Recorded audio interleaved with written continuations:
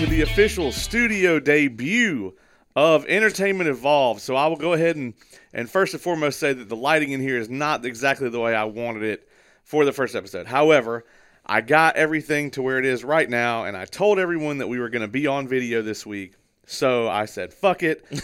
Here we are. We're going to do the damn thing.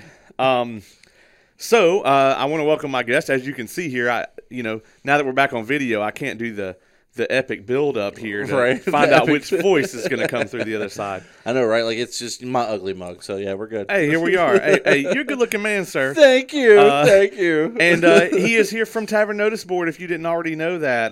Welcome, Oz, to the show. Well, thank you, man. Yeah, it's this is new for me. Like, I'm not used to being filmed. Like, the first thing we did was the Hot Ones Challenge, and I was just like, okay. And this is a lot more intimate than that was. It is. Like, it's weird just, having, talking to not only you, but the camera. And it's weird. We'll figure it out. Yeah. We'll figure it out. We'll wink and nod at them every now and then. So, this is, of course, we're going to be reviewing The Last of Us Episode 5. Yes. Which dropped early.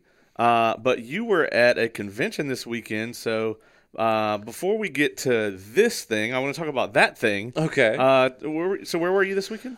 So it was Savannah Animazing Con. I think that's the way they pronounce it. So it's this place. It was in the convention center. I can't remember the name of the convention center to save my life, but it was Anime Con. It was a little smaller than the ones I've been to, but it was still pretty good because like they had a mess ton of vendors. Like it was ridiculous. They had quite a bit of actual weapons sellers. Like they had like legit weapons, not like LARP weapons or anything like that. It was legit, steel weapons. And I'm like, oh, okay. You see a little bit of that Dragon Con. Yeah. They used to have like where you could like customize like a katana or something. I don't know if that guy's still there or not. Holy crap, that's awesome. Yeah, and they would like do your like custom stuff for you there, or if it was like super complicated, they'd do it and ship it to you or whatever. But yeah, very cool. I go to a lot of cons, and you now go to a lot of cons. Yeah, and, I do, yeah. Those small cons are cool, like, to just go and hang out, if there's not, like, a million things to do, whereas, like, on the other end of that, like MomoCon, where you're like, oh, there's stuff I want to do, and I have to go here and here and here, and then... all over the place, yeah. Yeah, or Dragon Con, as you're going to find out, is, like, that just turned all the way up, so... Yeah. There was one really cool, interesting thing that I did. There were a couple of voice actors that did a panel. I can't remember the name. It was Phil, and Rico. That's all I remember. That's what they called themselves. But it was a guy from One Piece, the voice of Nappa.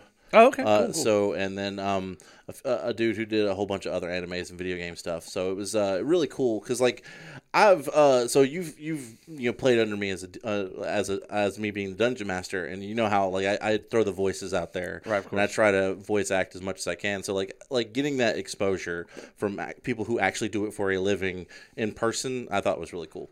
Well, and that's a lot of like what Critical Role is too. All those folks exactly. are voice actors in some capacity.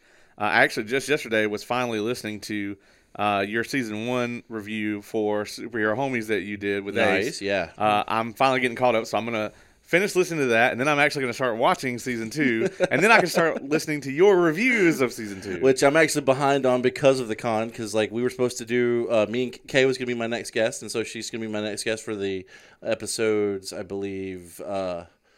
Is it 6, 7, and 8, or 7, 8, 9? 7, 8, 9, yeah. So she'll be that guest for that one. I haven't come up with a guest for the recent episodes that just dropped, but because of the con prep and all the personal life stuff we had going on, we were just like, we will wait until we were done with this crazy trip first.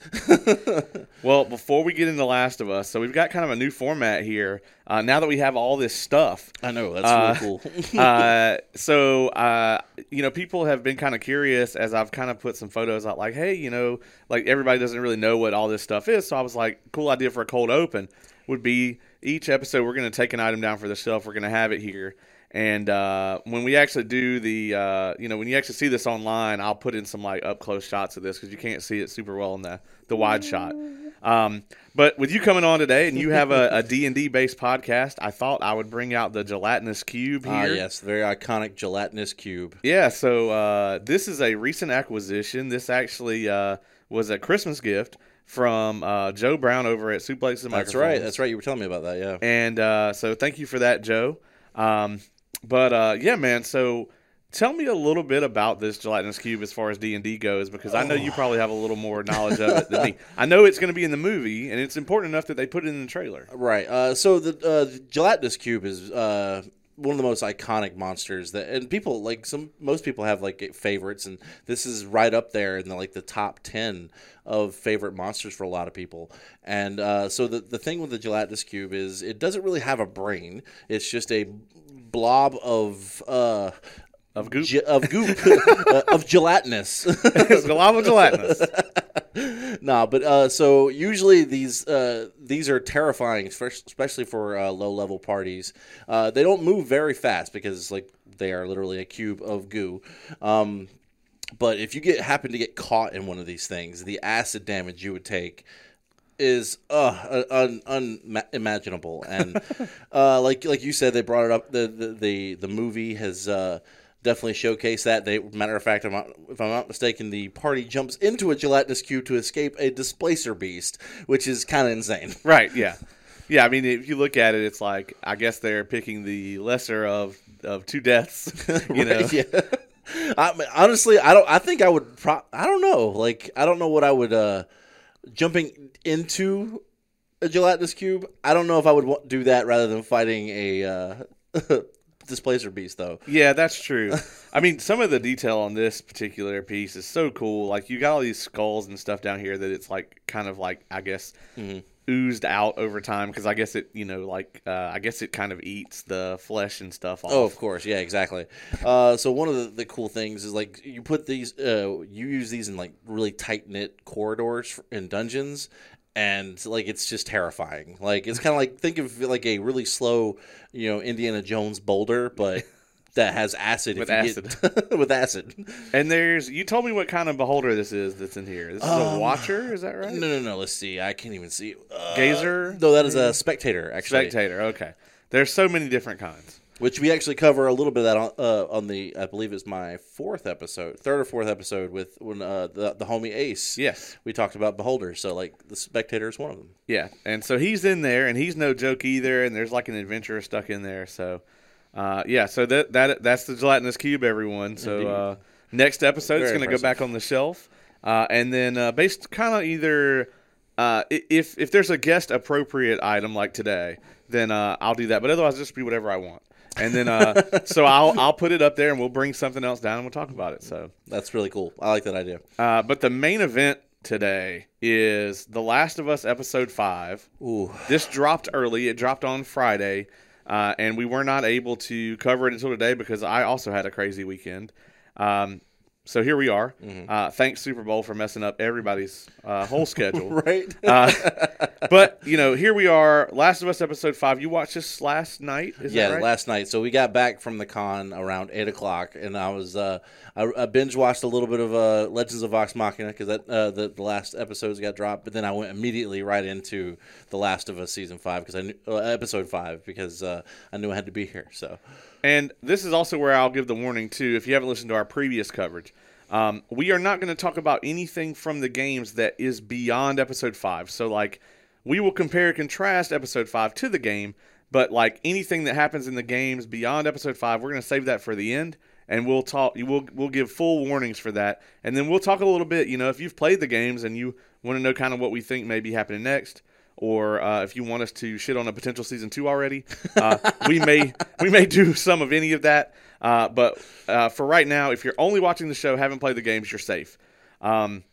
So every guest I've had on here, it's kind of a pattern at this point. What's your experience with the games? How did you get into them?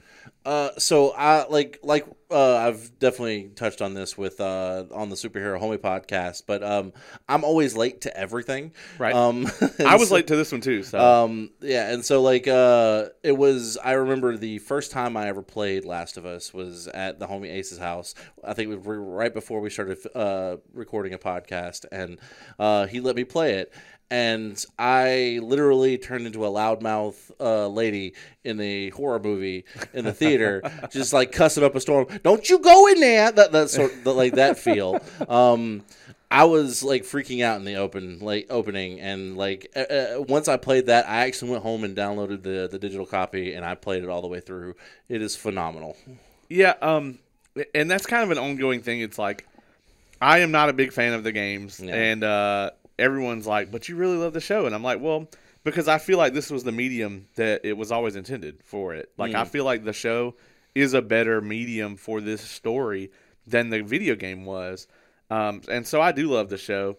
And now, have you played the second one also, or just the first one? I started the second one. I have not actually dove back into playing it because of certain things that happened. Okay. And I haven't brought myself to play it again. Okay, that's fair. That'll be important at the end. At the end. So this episode, man, I think honestly, just initial thoughts. I think it is the closest to the games that we've gotten so far in terms of like faithful to the game. Yeah, no, I definitely agree with that. I do like the subtle changes they did make, and also adding ASL in it, and I thought that was really good. Yeah. But no, like these characters they put in here, like the casting for Henry and Sam, spot on, man. I loved every second of them on screen. This new character that you don't actually get to see in the game, I don't think, is I can't even remember her name. Like she's the leader. Kathleen, yeah, Yes. the leader of the resistance in Kansas City, right? Yes. Yeah. I liked all the stuff with her. Like it actually kind of gave a reason why these crazy assholes were attacking these two people. Yeah, yeah. She's the leader of New Fedra. New Fedra, yeah, because New it's Fedra. basically just the old Fedra, but with different people. Right, and a little more not as funded. Yeah, definitely not as funded. I loved the intro here because we got sort of the backstory, like in the last episode, and these episodes, like 4 and 5, really work to me as like a part 1 and 2 of a Right, story. yeah. Last episode, we kind of figured, okay, something has gone down here, and we find out they've kind of overthrown Fedra, whatever, and it's very clear that there's now this kind of cult-like resistance, whatever. Yeah, definitely. And this is an interesting view at like, what's the day after the revolution look like? And you don't want it to look like this episode opens. Right? Ooh, that never leads to anything good. No, like it kind of gave me like the Hunger Games vibes of like we're just gonna replace the president with our own. Yeah. No, that's not how that works. yeah, we're just gonna put our own in here, and it's like, but that's just the same thing. It doesn't work. It just doesn't work. But I thought that kind of getting to see Henry and Sam's escape and kind of what was going on here was really good because we get to see this this kind of environment that Joel and Ellie have been dropped into because we don't really understand it when they originally show up. But right, exactly. This gives us that insight. I will backtrack a little bit to episode 4 because, like you said, episode 4 is like part 1. I love the way they did the initial scene when Ellie and Joel like stroll up, roll up in their vehicle, and there's the wounded guy. It was like the only thing I was a little upset about was like he didn't say he's not hurt. That was the only thing. But like just seeing that because like in the game it's very very close to that, and seeing that whole thing transpire, you don't really actually get to see how Henry and Sam, like any of their story. So like they just kind of show up, like kind of the way they did in the episode, and it was just like, who are these people? I want to know more. Right. So I love that the show gave us that. Yeah, absolutely. And it kind of goes back to episode 3 where like we're getting a much more in-depth kind of character story than we could have gotten for the medium of the game. So then, after we see this, we flash to the present, the way episode 4 ended, where we actually get to kind of meet Henry and Sam. And I loved this scene with Joel on the ground, and Ellie's just like, "Tell him we're not gonna kill him." And he's like, "Sure," and she's just like, "Damn it, man." Damn it, Joel. yeah. I absolutely loved everybody's acting here in this scene was just superb because you have Sam who's got to act without a voice, right, for the most part. And I actually you mentioned the ASL, and I actually watched the kind of, I guess, behind the scenes or whatever that they do, and I never watched those for this show for whatever reason. I just haven't. generally because when an episode of this ends, I just like need time. Oh my god! Especially after episode 3, Yeah. just Yeah, I just kind of sat there for a minute, just like reflecting on life. And so this one, I watched it though, and they talked about how like they actually had like a ASL coach or something come on, and basically like all the cast learned it, and we're all like really having fun, like learning that's really it cool. and That is using it. really So, cool. yeah, I thought that was just like an awesome touch from them, like adding that like disability to Sam as well. Like Yeah, that because just like it's not in the game, and like Yeah. I thought honestly was one of the it was very tastefully done, like Right. because like obviously you can't do that in a video game because like it's like getting those fingers to do all the the actual signs would probably be very difficult design wise, especially when this came out. I mean, Right, oh, today yeah. it's a little easier, but in PS3 graphics, that wasn't happening. No, no, but it was really like really refreshing to see have that representation for the hearing impaired, which is like my mother-in-law is hearing impaired, so like that actually made me feel really good to see that in the show. So. Yeah, I thought it was very well done, and it added an extra level of danger to kind of Henry and Sam's journey, because now you've got not only Sam a little kid, but he's also deaf, and so Yep. you just kind of add that extra layer of kind of danger and hardship to their journey, and you can see that Henry is so protective of him, and to a degree he uses him being hearing impaired to to kind of protect him a Right. little more as well, and kind of shelter him a little bit from some of the stuff that's out in the world now. Right. Yeah. And I thought all the stuff where he was doing the drawings and stuff, like all of that was just, it was super well done and touching. Oh yeah, and like if I'm not mistaken, like he did, like you did find a couple of different drawings from him in the game, but like as far as like the way they did this, like it really showed Sam's personality and the way he views Henry, and it's a really, like you said, touching scene. And let me say this too, and there is a significant, I guess, amount of detractors on the internet that think that Bella Ramsey is not a good Ellie, and they're wrong. And if you still think that after this episode, I don't know what I could possibly say Like to change your mind. I didn't know that was a thing. It's like it's a thing. No, that is. It's like, not a huge contingent. It's a vocal minority as usual. Okay. As usual. Thanks As usual, internet. Thanks internet. But yeah, there's people that are like, it shouldn't be her, blah blah blah blah, and I'm like, okay, well, Yeah, I agree with you. They are wrong. She is knocking it out of the park, and like she may not have the exact look for Ellie or whatever. You can't recreate a video game, right? But at the same time, like she's got the voice down and her attitude and everything. I don't see how anybody can say that.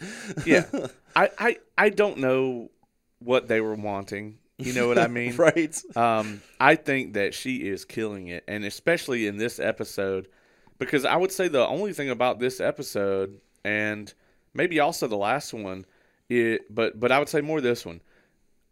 Joel is more in the background in this episode, and that's good because we're finally getting to see Ellie more in the forefront, and like Bella Ramsey just really shined in this episode to me. Yeah, she definitely did, and I actually enjoyed the idea of she just got her first gun, episode 4, and like later in the episode you get like the major attack scene. She's running and she's like aimlessly firing this gun. It actually shows that she does not know what she's really doing with it.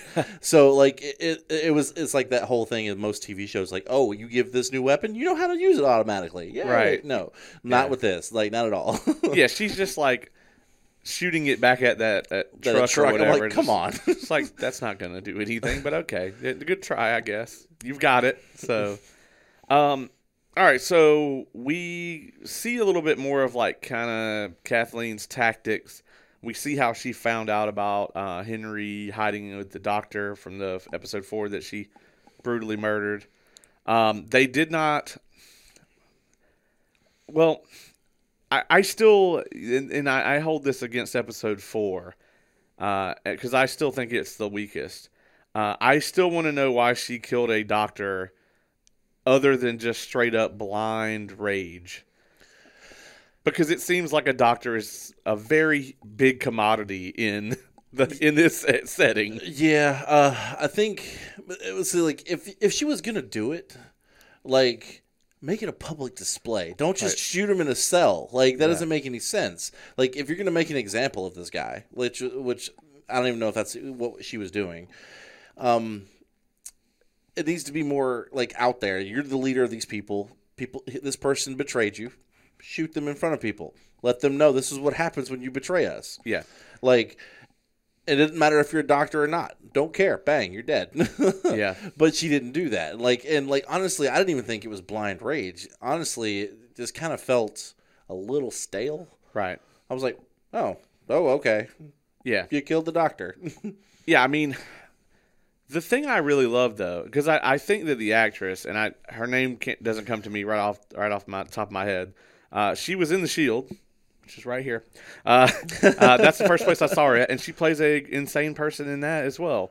Oh, really? Yeah, and it's like all the roles I've ever seen her in. Because like I first saw her in Rose Red, and she plays, I believe, Sister. I think that's her character's name, and it's she's very wholesome, and so I'm over here like, I'm not buying you being a cold-blooded bitch. Just saying. Yeah, no. In this, yeah, she's like a psychotic kind of murderer. Okay. Not to spoil a now 20-year-old television show, but she catches like her neighbor looking at her. No, it's not even that. She catches her husband looking at her neighbor like. She's like in an infatuation type way, right? And so she cuts the neighbor's arm off. Yeah. Okay. All right. Yeah. So I retract my statement. Yeah. That's the first time I was introduced to her. So when I saw her in this, I was like, "Oh no." Yeah.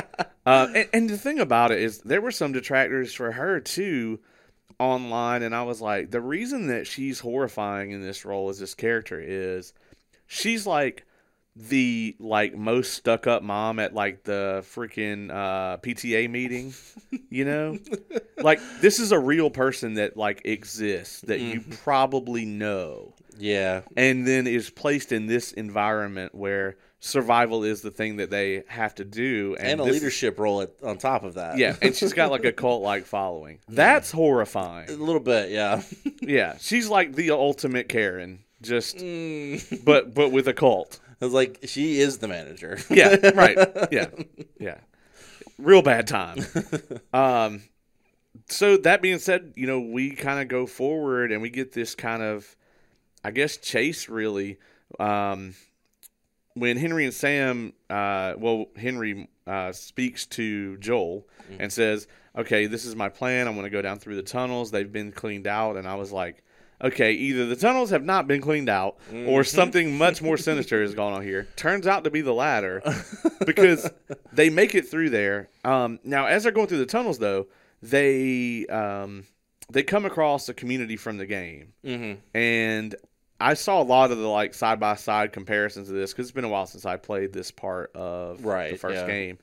And they did a really good job with it. I mean, it doesn't happen the way it happens in the game. Oh, no. Like I was a little disappointed that it didn't split them up like they do in the game. Like, because I thought that was really a really cool, segue and stuff like that. And like how you got to know, I believe it was Sam. Because he traveled with Joel, because they got split up. And I would love to see that on camera, but at the same time, the story didn't need it. Right. So I understand why they didn't. And I think the Joel in this show would never have gone for that, like, no matter what the situation was, really, Like, he would have kicked through, like, a concrete wall, Like, right, he would, yeah, like, I will say that what they've done with Joel in the show compared to the game is, like, I feel like, honestly, I feel like they've done this with a lot of characters. They've made it more compassionate, like, more human. Right. Like, I felt like Joel and, like, Tess were, like, a lot harder in the video game, and so, like, seeing them be a little more actual people is actually really refreshing. Yeah, I think, it's Pedro Pascal. Of course, yeah, Pedro Pascal. Tremendous job. And, everything's just going a little too well for them.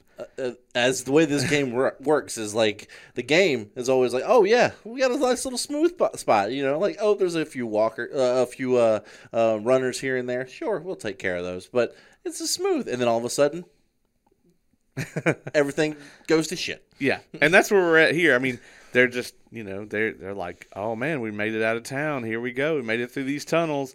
And I was like, no episode of this show goes this well. And then we get the gunshot from the house, and we got the sniper up there. Which I'm so glad that they brought him. They had that moment, because that was one of the most aggravating parts of the whole game to me, was that sniper fight. Yeah. Because there was not only the sniper, but there was also a bunch of people running around. Right. So I'm glad they kind of funneled it a little bit, but that was a pain in the ass. It was such an intense scene in the show, and they did such a good job with it. I love the moment where Joel actually confronts him. Oh yeah. Where God, yeah. Yeah. He comes in there, and like we said before, like Kathleen, this is a cult, because it would have been easy for that guy to put the gun down. Yep. Because he knew if he turned, Joel was going to kill him. Mm-hmm. And so it's like, you could have put the gun down, man. And Joel's like, just put it down. I'll let you live. Don't do it. And, then we just hear the gunshot. Like, I think at one point he even says, please don't do it. Yeah, he does. Because he doesn't want to kill this guy. I mean, No. it's an old man. He's, clearly following orders at this point. And I don't even think Joel knows that yet. He maybe thinks at this point it's just an old guy trying to defend his house. Right. Yeah, exactly. Because, you get the impression, I think he even talks about it a little bit in episode 4 with Ellie. But, Joel used to travel with people like this. Right. And so, those the raiders and the the scavengers that are they would do anything to survive. So he's been on both sides of it. So just seeing him have he's like, hey, I'm trying to level with you, man. Don't turn around and try to shoot me, because you're gonna die.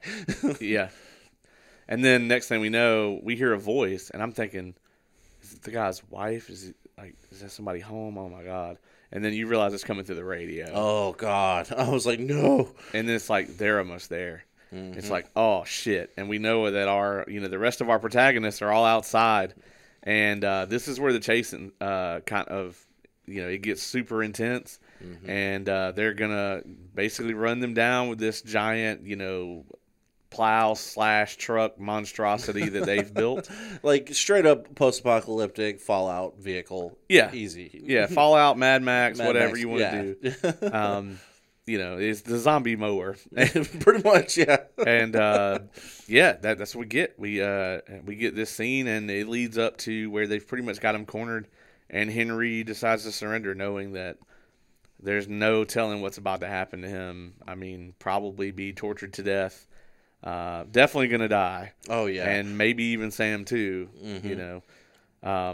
As a matter of fact, I believe Kathleen even said, he's like, "Let the kids go," and he was like, "No." Yeah. She was like, "Not doing it."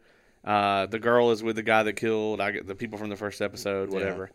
Yeah. And lo and behold, she's about to execute him, and then we get the action set piece that we've all waited for. Since episode 1, I've been waiting for a massive horde actual problem, because we got a little bit with Tess's death, but it wasn't any real danger for Joel and Ellie. Right. But since episode 1, I've been waiting for a zombie horde, and this was the perfect moment to do it. So we get the giant horde here. There's runners, there's clickers in this horde. Mm-hmm.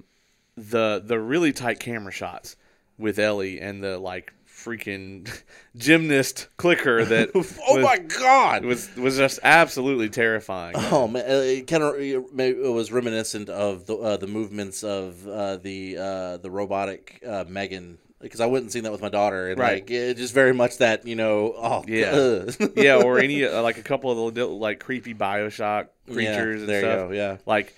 And we get these really tight shots with Ellie as she's running through, and Joel's protecting her from the window. And this was just so well done, and that comes straight from the game too, with him being up in the window too. Yeah, and I love the little moments. If you would have blinked, you missed them. But Pedro Pascal would be looking, and then you see him make eye contact with Ellie, and it's just kind of you can see what he understands what she's trying to do, right? And so he's taking care of it. Yeah, clearing her path. And this scene, these moments are really truly why I was like, no, I mean, Bella Ramsey is killing it, man. Yeah. And she always was. But this episode, it's not deniable any longer. Like, Right, you can't. exactly. These scenes were so well done between the two of them. I really love the chemistry between the two actors. Yeah, me too. Kind of funny that they were both on Game of Thrones, but never interacted or anything. Right? Because I'm pretty sure her first appearance was in the season after he dies. I think so too, yeah. Spoilers for Game of Thrones, I guess. Also, Pepsi, not a sponsor. Made us both thirsty. Anyway, so we got this. We got Ellie running from this crazy clicker. She ends up in the vehicle. Joel's panicking, and you can see it on his face that he can't.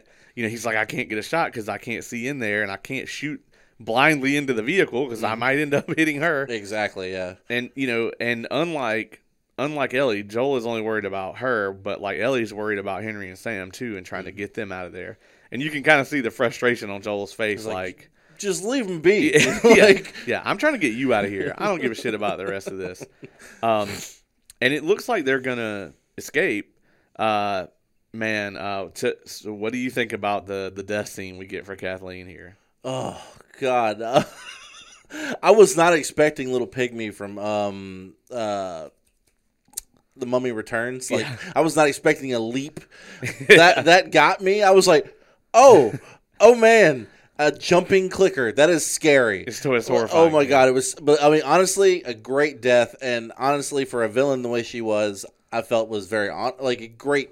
It did her character honor. Yeah. I loved that moment. I was just like, okay, yeah. Normally I'd feel bad for whoever, but right, you deserve this. So we got to talk about the. Not elephant in the room, but pretty damn close. Damn close. Everybody, and right here on this show, we've speculated that, and I thought it'd be maybe a little more towards the end of the season, that we would get a bloater, and we got it, and it looked fucking incredible. Oh God, it was so good. Like I know when they mentioned the infected that could throw spores and stuff like that, I was like, oh, that means they're probably not going to put it in because like they played it off as like it was a myth, and then all like the seeing it in episode 4 where the ground kind of started lifting up, I was like no. Yeah, we were all like kind of speculating about what that possibly could be. Right, and then this thing just crawls up out of like Hades or something. Like it was so good. And then it just starts ripping people apart, like not just like manhandling them and knocking them down. No, he ripped one dude's head right off his body. Yeah, it was her like second in command. Yeah. Which I really liked that character. Like he was, while he was a little culty, at the same time, like I enjoyed the aesthetic. Yeah, you could tell he like knew what he was doing. Right. And I was like, if Joel goes one-on-one with this dude, I'm not sure how it's going to go. Right. Like honestly, that would have been a great moment, but it really wouldn't have made sense for the narrative. So yeah, it would be cool, but we don't need it. Right. And yeah, he's like, got the AR or whatever that he's got, and he's just like, this thing is shaking these bullets off like it is nothing. And, lo and behold, like it runs right at him and just. So I guess my only complaint is this dude up until this point, like you said, seemed like he knew what he was doing. Right. He allowed the thing to run at him. That's true. Well, nobody's ever seen one before, I don't think. That's a fair point. Yeah. Like, he maybe had enough confidence that, like, his aim would get him through it, but... And the suit looked incredible. It was, like, part CG and, like, part an actual really? Suit. Okay, yeah. That's awesome. Yeah, like a dude... It takes the dude, apparently, like, an hour and a half to get in the thing. And it's just, like, it's this... crazy intricate suit, and then they just kind of added some like effects. Speaking of suit, I like kind of go back to the beginning of the episode where I was at this Savannah the con, and there was this group of girls who came in dressed as clickers and runners, and they did such a great job. Man. I took pictures of them, and it was so great. Oh man, like it was terrifying to see them walk into the main vendor hall. I was like, nope. No. Yeah, too close to home. I wasn't prepared for that, but I think I'm glad you mentioned that because I'm going to have to mentally prepare myself to not freak out when I see like cordyceps zombies at conventions because there's going to be a lot now. Oh yeah. Yeah, as a matter of fact, I would even wager that because of how easy it is to do, that Joel might be the overdone Dragon Con cosplay this year. Hell, I might even do a Joel. Yeah, I mean, by all means. There's nothing wrong with doing the overdone cosplay. It certainly never stopped anybody during the Harley Quinn or the Deadpool years. So, Right? I'll take it. Because anybody can just buy a Deadpool suit and throw it on 'cause it stretches. So the bloater scene was incredible. Oh, yeah. And now it's been a couple days since I watched the episode. Did they kill the bloater? No, like it's still just ripping through shit. He's still just out there wrecking everything. Because I was like, did they kill it? Interesting thing I read too. Interview with Neil Druckmann, who's the creator. Originally, they wanted it to pick that dude up and rip him in half, and then apparently, like Weta Workshop, like created like a fake body to like rip or whatever, and they were explaining it to him. They're like, well, see, people don't really rip down the middle like that. It's actually very difficult. And they were like demonstrating on this thing. And then they were just like, that is phenomenal. Yeah. Though. And I was just like, okay, well, all right. And then they were like, all right, well, we'll just have him knock his head off or whatever. It was very effective. Speaking of killing, infected, I will give it to the showrunners for putting in the way you kill a clicker. Like if you're trying to sneak up on them, like Ellie stabbing the two clickers that were attacking Henry and Sam, right? Like it was like right at the base of the neck, going towards it, and I was like, that is like a kill that anybody who's played the game knows very well, because that's like the best way to kill a clicker, right? Yeah. So hats off to him. I just had to throw that out there. The little details, like I said, this episode was really faithful to the game. I think more than any other. And also because this sort of setting and the action and everything of this episode, it is closer to a video game type thing. It's easier for a video game to portray the things we see in this episode. So that makes complete sense. All right, so now we're at the fuck your feelings section of the show. We find out afterwards that Sam has been bit. And we see Ellie. She immediately freaks out a little bit and tries to like kind of use her blood to prevent this from happening. And when I first saw that, I was like, okay, there's no way that's going to work, because if it does, then like everybody who likes these games is going to flip out. Exactly, yeah. And like the entire course of the rest of everything would have to change. So I knew it wasn't going to work. And then when she gets up the next morning and he's just sitting there on the bed, man, I was just like, oh my God. I do have to, before we get into the feels part of this, this is a small gripe that I have with every movie that has someone trying to, like, they need blood for whatever reason. I can't stand the idea of someone putting a knife in their hand and slicing their palm. There is so much easier and more effective things you can do and cut that are not your palm, that is something that's going to do this all often. The time. Yeah, no. It's going to take forever to heal. It's going to hurt every time you do anything ever. It's such a ridiculous concept. But like, I think it's mostly because it's cinematic and you can actually, it makes it, like, cinematically it makes sense. But at the same time, I'm over here like, it's just like cocking a gun before you go into a room that you're going to be using it in. No. It should have been already cocked, fool. I can get the closed hand, because at least like on a low budget kind of production, or where you don't have a crazy effects budget, you can do that, not actually cut anything, and then you can cut the video, and then different take, have them open their hand. Oh, now I'm bleeding or whatever. No, okay, I'm bleeding, yeah. That's cool. But like they didn't even. She was like. like matter of fact, I think she even like extended her hand out like that. Yeah, it was like, yeah. I'm like, why? Yeah, I'm sorry, but she's a little kid. She is a little kid. So I guess that we'll give him that. She's probably not got a lot of experience with this, but yeah, I agree. I do always hate that too. But they get up the next morning. She sees him sitting there on the bed, and of course he has turned.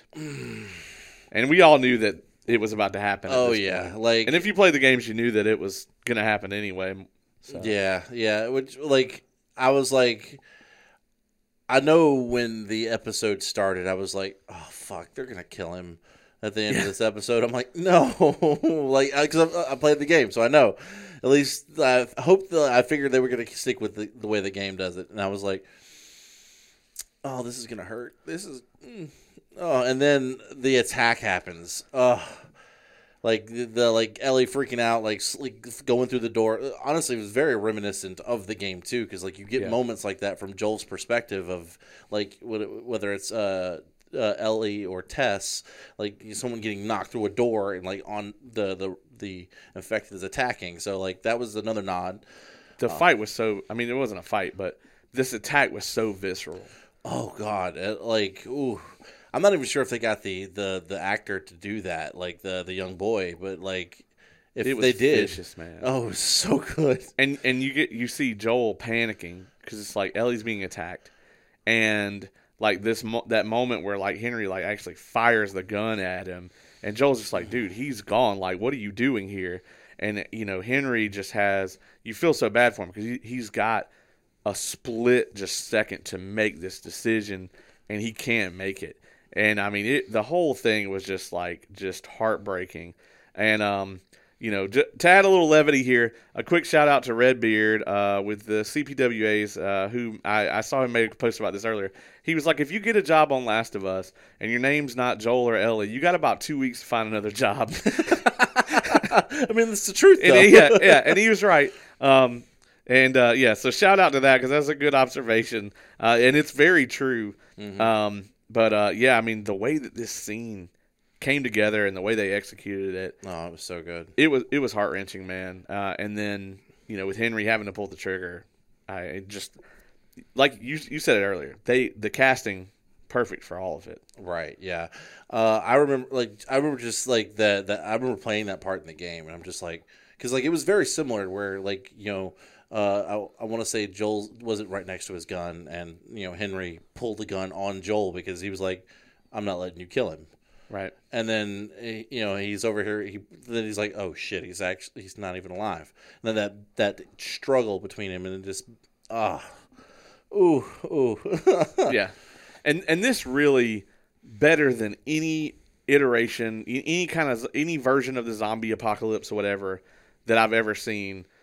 Like this whole like, what would you do if a loved one turned? Mm-hmm. And I've never seen it this well done because you just see it. You see the agony with his decision, and he has to make this choice right now, or the kid's already gone. Like Sam's gone. Mm-hmm. Ellie's gonna die right there in front of Joel, and then Joel's gonna kill you. So like, you gotta make this decision. Yeah. Yeah, man, the whole thing was just it was heart-wrenching. And we get Henry in these moments, and Joel, after it happens, and Joel is trying, because Joel knows that, like, he's like, he is not there at this point. So we kind of like playing off of what was going on at that end scene, like they going back to the tunnel scene where Joel and Henry are having a conversation. Like Henry says something along the lines to Joel of like, "You're not her dad, but you were somebody's dad." And so it was like they had this like kindred spirit kind of moment, and like seeing that connection at the end of the episode, like he's like, "Don't do it." Because I'm sure Joel had those thoughts too after Sarah died. So It was like, oh no. Yeah, he's like, I got to get this gun from him right now. Yeah. And we knew he was probably going to fail unless they were going to do a significant departure from the games. And yeah, I mean, that's this moment, we go from this, this end for him. It was all really like poetic because we see where both, like him and Kathleen obviously were always like opposed to each other. Mm-hmm. They were on opposite sides of a conflict, but they were so similar in so many ways because Kathleen, loved her brother and like that was like her focal point of her, or whatever, her existence kind of thing. Like when he died, like she is 100% completely obsessed now. Right. About finding Henry because he, ratted him out. Right. And whereas like Henry did that to protect his brother, mm-hmm. They both made horrible choices that led to others like being tortured and or killed to protect people that they loved or to avenge them.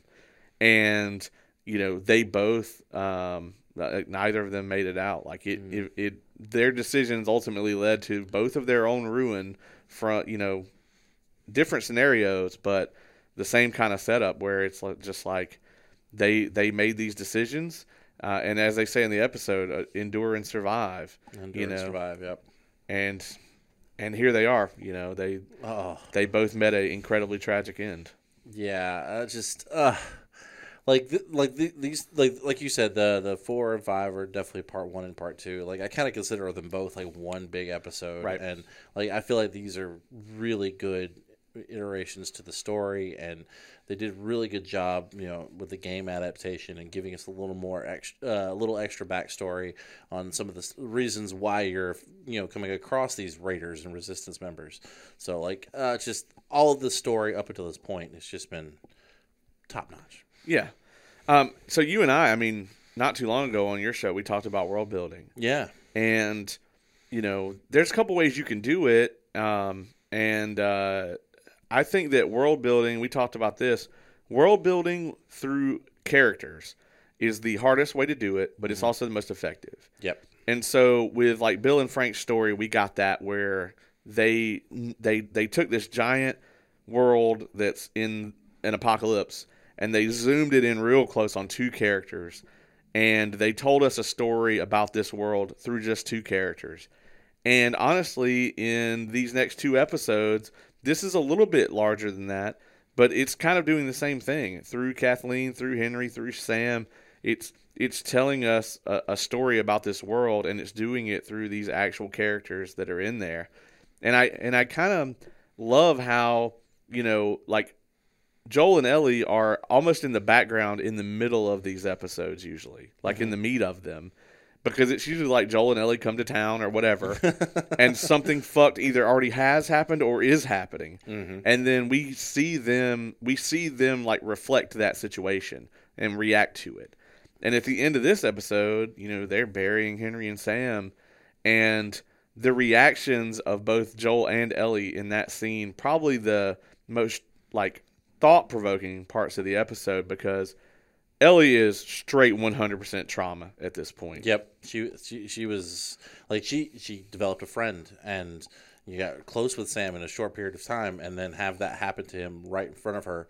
Like stuff from the game I can't speak about yet. Yeah. But like she's talked about how like she's lost everyone, and like I think having this happen right in front of her again, essentially, right, is just she feels like she's going to be alone. Like she talked about her greatest fear. Yeah. When she writes the "I'm sorry," like that shit broke me. Oh, it was like not as bad as Bill and Frank, but it was getting there. It was a different thing. Where it was like, definitely different. Bill and Frank was bittersweet, right? Because it was just like, their whole thing was like, you were emotionally attached to it. You were sad, but not entirely, because they went out in a way that, they died in the arms of someone that they loved, like more than anyone. Mm-hmm. I mean, there are way worse ways to go. People go in our world without the apocalypse in a way worse ways than that every day. Mm-hmm. Whereas with this, it was just like, no, this is just pretty horrible. Yep. Bad. This is just real bad. And that's what we saw here. It's tough. So for her to, be standing there over Sam's grave, just the look on Ellie's face and the way she's acting, you can tell she immediately tries to just like close it off. Because she's just like, all right, where we're going next? Yep. She tries to just bury it, seal it off. And while this is happening, Joel's sitting there staring at the graves, and he's like, this is going to be us. Yeah, and something I think I definitely noticed is, like, we talked about this earlier, where Joel, like I said, he's been on both sides. So, like, he's had to harden himself completely. And I think this whole relationship with Ellie is actually starting to soften him some. Because, honestly, the Joel at the beginning of the season probably wouldn't have buried those two. Yeah, he would have been like, all right, let's go. Exactly. So, like, just having that moment, and like you said, like, him at that realization is like, if we keep this up, this is going to be us. Right. So and like then Ellie just shutting off completely. It was just, like it's actually showing trauma in a more realistic way, in my opinion. Yeah, and in the game, I think early on, like we get a very very like hardened Joel, and like a very naive Ellie, and then they like Joel softens throughout the game, and Ellie becomes harder throughout the game. Mm-hmm. Whereas in the show, I think it took them a little longer to start showing that because, like Ace and I talked about last week, neither of us really liked the way that it happened in the show when she shot the guy the first time in the 4th episode. The way it was written wasn't as effective as it was in the game to me. Right. But then in this part, her reacting to Sam dying, you definitely see the trauma there. You see it all. Yeah, no, this is all catching up to her. Yeah, I definitely agree. And the way they the way the Ellie is, dealing with this, like I know there's probably a lot of people who relate to stuff like that is because they've seen some really horrible things, and the fact that they're actually giving that moment to show that trauma helps you connect with her better. And again, how can you think that she is not doing a great job as Ellie? Just saying. That's right, Internet. We're talking to you. Yes. The 25 of you that are pissed. Actually, pretty much everyone on the internet is pissed about something, but like 25 of you that are pissed about this. All right, so before we get into the Beyond stuff, so what are you going to score this one out of 10, man? What are you? This episode. This show's so hard to like critique and score. It is. Honestly, I think I would probably give it an 8.5. 8.5, okay. Yeah, I'm probably right around there myself. I might. You're talking me out of it. My original score is like a 9, but I was like, is it really a 9 though? Yeah, I mean, so I guess my thought process was while this was a great episode and very action packed, zombies, there was this point where I was like, while it was cool, the gymnastic clicker kind of threw me off a bit. We can't really cool that. I mean, it's very cool, and that's okay. That's why it's still high. But yeah. I mean, I don't know, they've been really rooted in more believability in this show of this actually happening, and I feel like that was a little too hokey for what they've already done with this show. So, got it. I can completely see that. Yeah, I'm gonna go like an 8.7. I think I liked it a little more than you did, but I definitely liked it more than last episode. I think last episode, I agree with you. I think this should have been just one long, right, hour 45-minute episode. They've done it before. I mean, right, yeah, they're not scared to do that. But I could see why they kind of broke it up tonally, so they could set it up and then show us the flashback at the beginning of this episode. Mm-hmm. Yeah, it's really working, man. Overall, I mean, I think the show is tremendous. Oh yeah, 100%. I've seen so many memes on the internet of all these people saying you can't have a successful adaptation from video game to TV. This show was doing it. I think me and Kevin may have talked about that in the first episode where we were reviewing Last of Us here. This idea of the video game curse. Every time a cool video game adaptation comes out, people are like, such and such broke the video game curse. And I'm like, Clearly there's not a video game curse. The first 2 Resident Evil movies were good. All of them made money. Yeah. Both of the new Sonic movies are really good. I mean, there's other examples out there as well that don't come to mind immediately, but it's just at what point are we going to say that there's not a video game curse?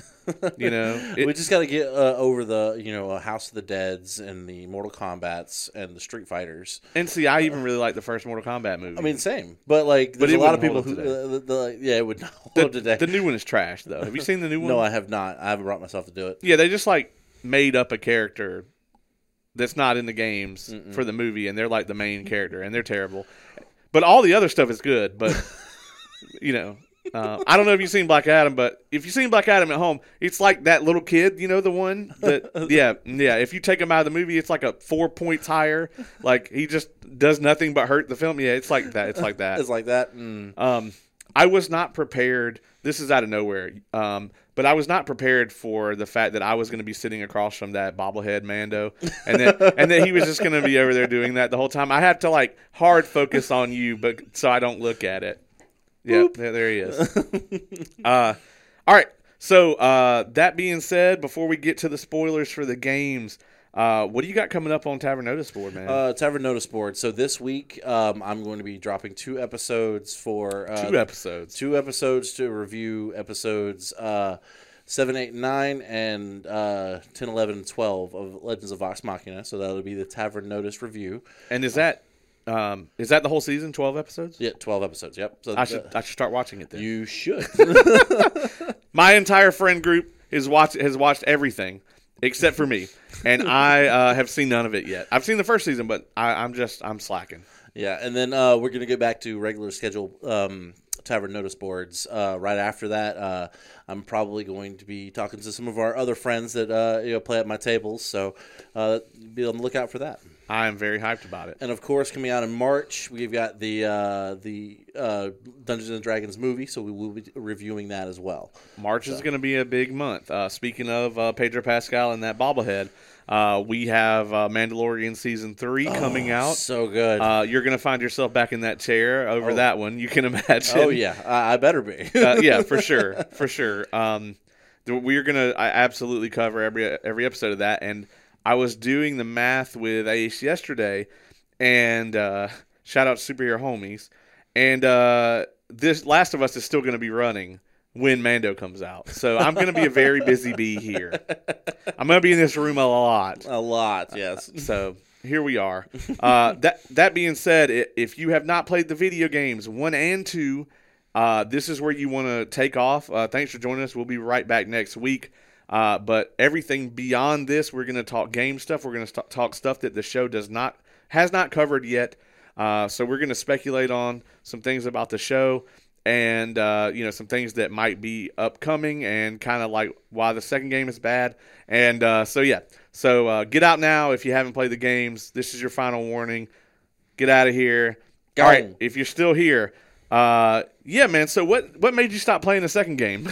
Joel's death. Oh, okay, yeah. It's like the first 20 minutes of the game. That was pretty rough. I was like, wait a minute. This dude went from Boston to Wyoming, fighting through massive infected, and of course, raiders, and of course, I'm pretty sure they're going to do this in the show.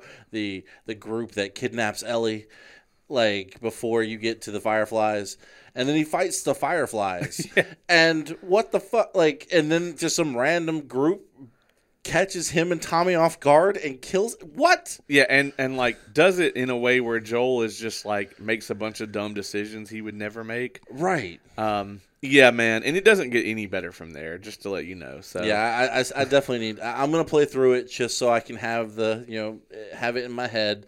I hear the gameplay is phenomenal. It is. So it is, and I don't even like the first game or the second one. So but for different reasons. Like in the first game, I love the story, don't like the gameplay at all. In the second game, I'm like, oh, this gameplay is actually pretty good. And then I'm like, but this story makes me want to dig my eyeballs out with a spork. So that's where it's at, man. And what do you think we're going to see on the show though next? Next, or at all? I mean.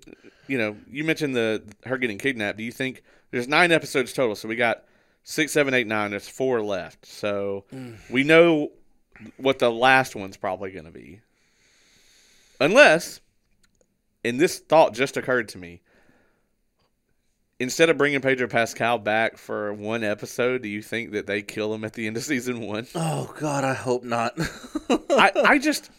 I don't think the show, and people might be mad about this, I don't think the show lives past Pedro Pascal. Them killing Joel off, I don't think the show endures. I mean, this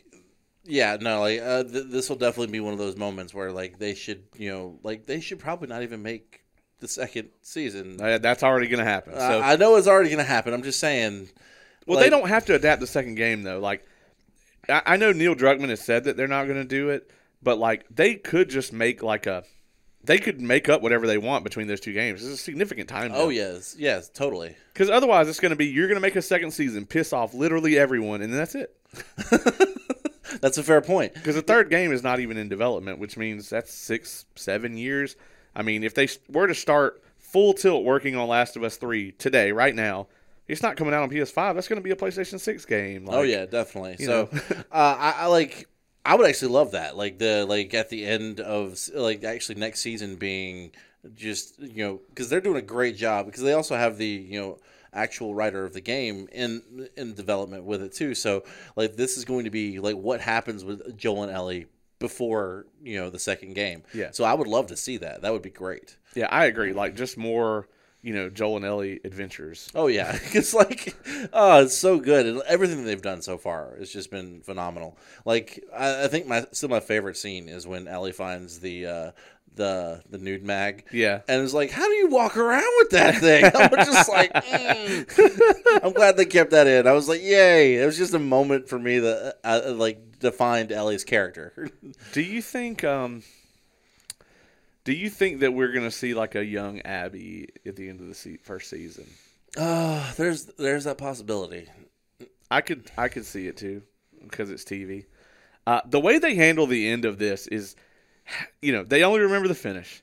Exactly. And yeah. the way they stick this landing is going to be so interesting because it's going to have to be a significant departure from the game for it to land. Oh, yeah. More than anything else they've done, I think, with the end of the first game or season, rather, and pretty much all of next season, if they do the second game, they're going to have to drastically depart from the source material. Otherwise, I don't think it works as a TV show. I don't think you can. I mean, like Kevin put it better than anybody. Like the first, season is about love and hope, and the second season is about like hatred and vengeance, or the second game rather. Yeah. And I just don't think that works as a show. I don't want to see that for 90 minutes, like every week. Yeah, my mental state can't handle that, and I don't think a lot of people want to watch that. So I think what they'll probably end up doing if they do get to the second game, is that I think they'll probably change a lot of things, and they'll definitely change the approach to the character. Because like they've done with the show up until this point is like they softened them a lot, right? Like they're not nowhere near as like straight up hard asses. They are hard, but they're not like unhuman hard, right? Yeah, I agree. I think they're gonna have to make it medically make a little more sense as well. The ending of the first game when they do it in the show, because in the game they're just like, yeah, we're just gonna crack her head open, and I'm just like, yeah, no, there's not a medical reason to do that. Not at all. They're gonna have to make it make a little more sense, I think. Yeah. Drop some kind of crazy explanation in there. I don't know. Or maybe even make it so that I don't know, just change the reason completely, because right. I will say that was probably the biggest gripe about the first game I had was really all of this bullshit for them to try to kill Ellie, right? No, I mean, if they're if Joel is just done with their shit, because he already doesn't like the Fireflies, right? It's just Joel. Yeah, it's Joel. He's like, fuck them. Yeah. That's the thing too. They don't even try to do a biopsy on her brain or anything something reasonable that we could do. And I mean, do they have the capability to do something like that though? Because while they still have all the equipment, they may not have the power or the resources to actually do it. Yeah, I mean, I don't know what all they would have, And yeah. Maybe if you're watching this and you're a doctor and want to explain that to me. Particularly maybe if you're a neurologist or something. By all means, leave us a comment and explain your very dedicated expertise. Just on the off chance that. I mean, that'd be pretty awesome, actually. Yeah, what are the odds? If that really happens, I'm taking a week off. But yeah, man, you got anything else before we wrap this one? No, man, this has been great. Yeah, well, thanks for joining me here on the the debut of the studio. I know, right? This is so good. Like, you've been sending me pictures all week of like how like all this stuff coming together. I was like, oh, this is gonna be great, and I'm like, oh crap, now I've got to get on camera. And the thing is too, like the camera doesn't even do it justice, but we're getting there. I'm trying to narrow that delta, between what it actually looks like in here and what you're going to see on the video. So of course, yeah, we'll get there. But hey, man, thanks for joining me as always. Of course, man, thank you. And this has been Entertainment Evolved. This has been yet another Evolved review.